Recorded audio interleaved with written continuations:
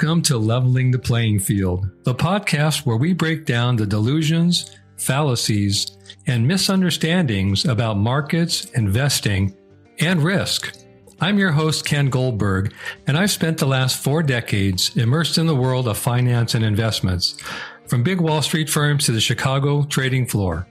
I've founded and sold 3 hedge funds, won the World Cup Trading Championship, and my insights have been highly sought after as the most read outside contributor at TheStreet.com. In this podcast, it's just you and me deep diving into the topics that most investors just don't understand. I'll be sharing my experiences, observations, and strategies to help you level the playing field and make more informed decisions. So let's go.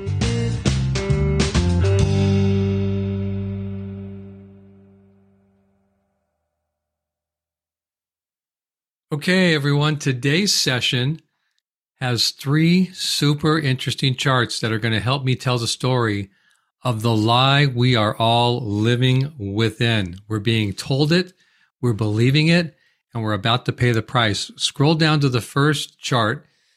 Its headline is Temporary Help Requirement is Collapsing.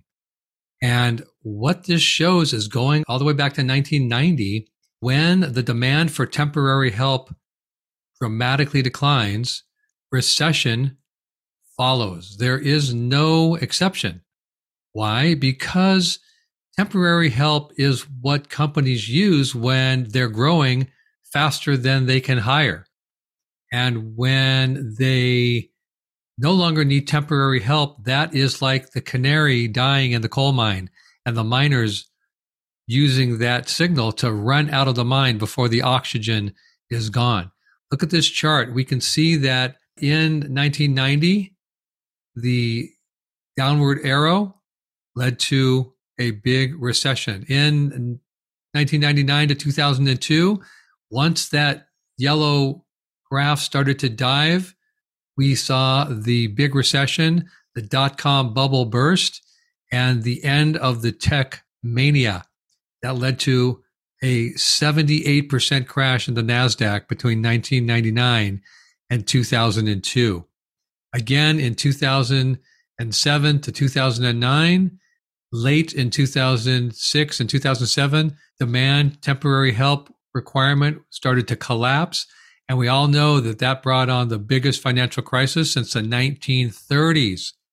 We saw a similar dive as we went into COVID, but that was obvious because there was no demand on any help. Everything was shut down. And that's why that was so sharp and rebounded so quickly. But look what just happened.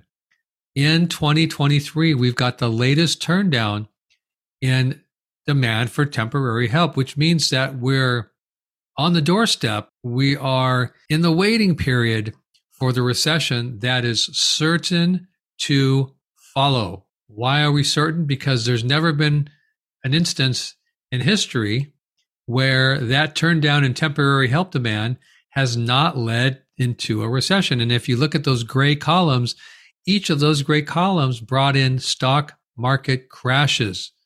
So there you have it. Chart 1 of our episode today. The canary in the coal mine has died. Scroll down to chart number 2. That headline is Credit Card Delinquencies Are Rising Fast. Not only are they rising fast, they're at the highest level since 1991, the highest level of credit card delinquencies in 30 years. Now, what does that tell us? That tells us that people are out of cash, because if they had cash, they would pay their credit card bills. The fact that they don't pay their bills, the fact that those levels of delinquencies are rising, look at the spike, look at that rise. The angle of that rise is literally straight up, and it's very soon going to be above the level of 1991. Again, does this look like a soft landing scenario to you? No. Soft landing scenario would be a little bit of turn down in the economy, but people paying their credit card bills, and still some demand for temporary help. But with this crashing demand for temporary help, And with this skyrocketing level of credit card delinquencies, not to mention the skyrocketing level of auto loan delinquencies, not to mention the rising rate of home mortgage foreclosures, people have bitten off more than they can chew, and they have no more money left. Well, what about borrowing more money? Well, interest rates have actually just risen more than they've ever risen in the fastest period of time in history. Remember that it was only 3 years ago that the 30-year mortgage was available for 2.75%. If you haven't looked at 30-year mortgages recently, they're at 7.75%. That is an unbelievable burden on people trying to buy a home. That changes the amount of money that you can buy a home for. You just can't afford the same house at almost 8% as you can at under 3%. And because of that, housing prices in most of the country are starting to fall. And in some of the country where the real hot markets have been in the past couple of years, those markets are not just starting to roll over, those things are in plunge mode. Check out chart number 3.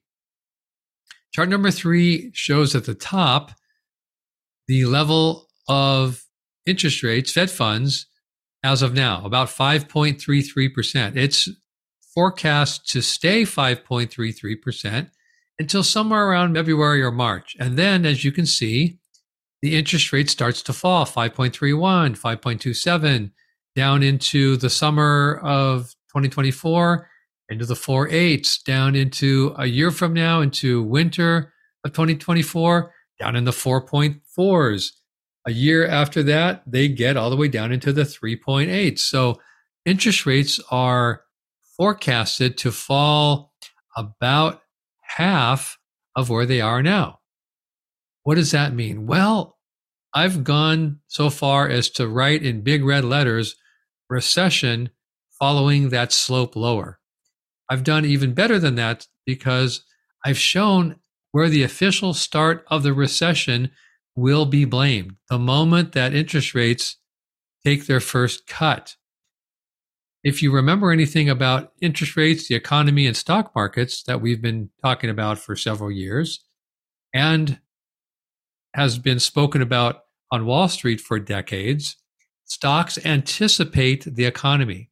So stocks are not going to wait until the official declaration of recession before they turn down. The stocks typically act 6 to 12 months in advance of the economy. So right here, right now, you see that big red, bold, capitalized warning, sell stocks before that blue line starts to take the escalator lower. We call that the slippery slope of hope. Why is that? Because what most of us do, what humans tend to do, is they tend to not believe that the most recent environment has changed. In other words, the most recent environment has been this great environment for stocks, and that's changing. And so the slippery slope of hope describes our emotions as we watch our value, our net worth, our total life value slide down that blue line until we lose hope. Now, where do we typically lose hope? Well, we lose hope way down there at the bottom where I have in advance written where and what we should do. What should we do? We should be buying stocks. Here? No. Sometime in late 2024 to early 2025, I have a sign that says buy stocks. What will be happening then? Well, the economy will be in its second year of full-blown recession. By that time, the slippery slope of hope will have dragged most Americans, most people that live here, live on leverage and are unable to pay their credit card bills now and are being laid off in the temporary help industry, as well as having suffered massive permanent help layoffs. That's why the recession becomes so deep. And that's why the interest rates fall so low. The government has to lower and lower interest rates in order to get us to go out and spend money and borrow money. About 6 months before the end of the recession, give or take a few months, stock markets bottom. The decline in the market ends, not when the recession officially ends, which I've marked there in late 2025. Not then. The end of the stock market will come about 6 months prior to that. So middle, spring to summer, spring to fall, but probably more like spring to summer of 2025. So there's the map. There's the picture in advance. There's the actual action plan, sell stocks now. There's the future action plan, buy stocks then. And the picture can be ignored. You can just hope it doesn't happen. But history shows and history tells us and history teaches us, for those of us that are okay using our ears and are okay using our eyes rather than just using our emotion, history is there to teach us the mistakes we've made in the past over and over again. Here's a lesson that's coming. Most people are going to make the same mistake again, but we don't have to. We know the signs, we see the picture, we have the action steps, and we get to choose right here and right now how to buckle our seatbelts because things are about to get ugly. We're here for you. Contact us. We can coach you through this. We got you. Peace. Well,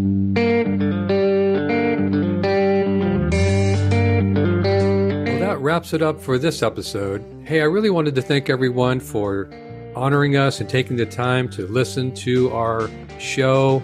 There's, of course, tens of thousands of podcasts out there now, and we're grateful that you find the time to come back and listen to ours. Just know that we got you.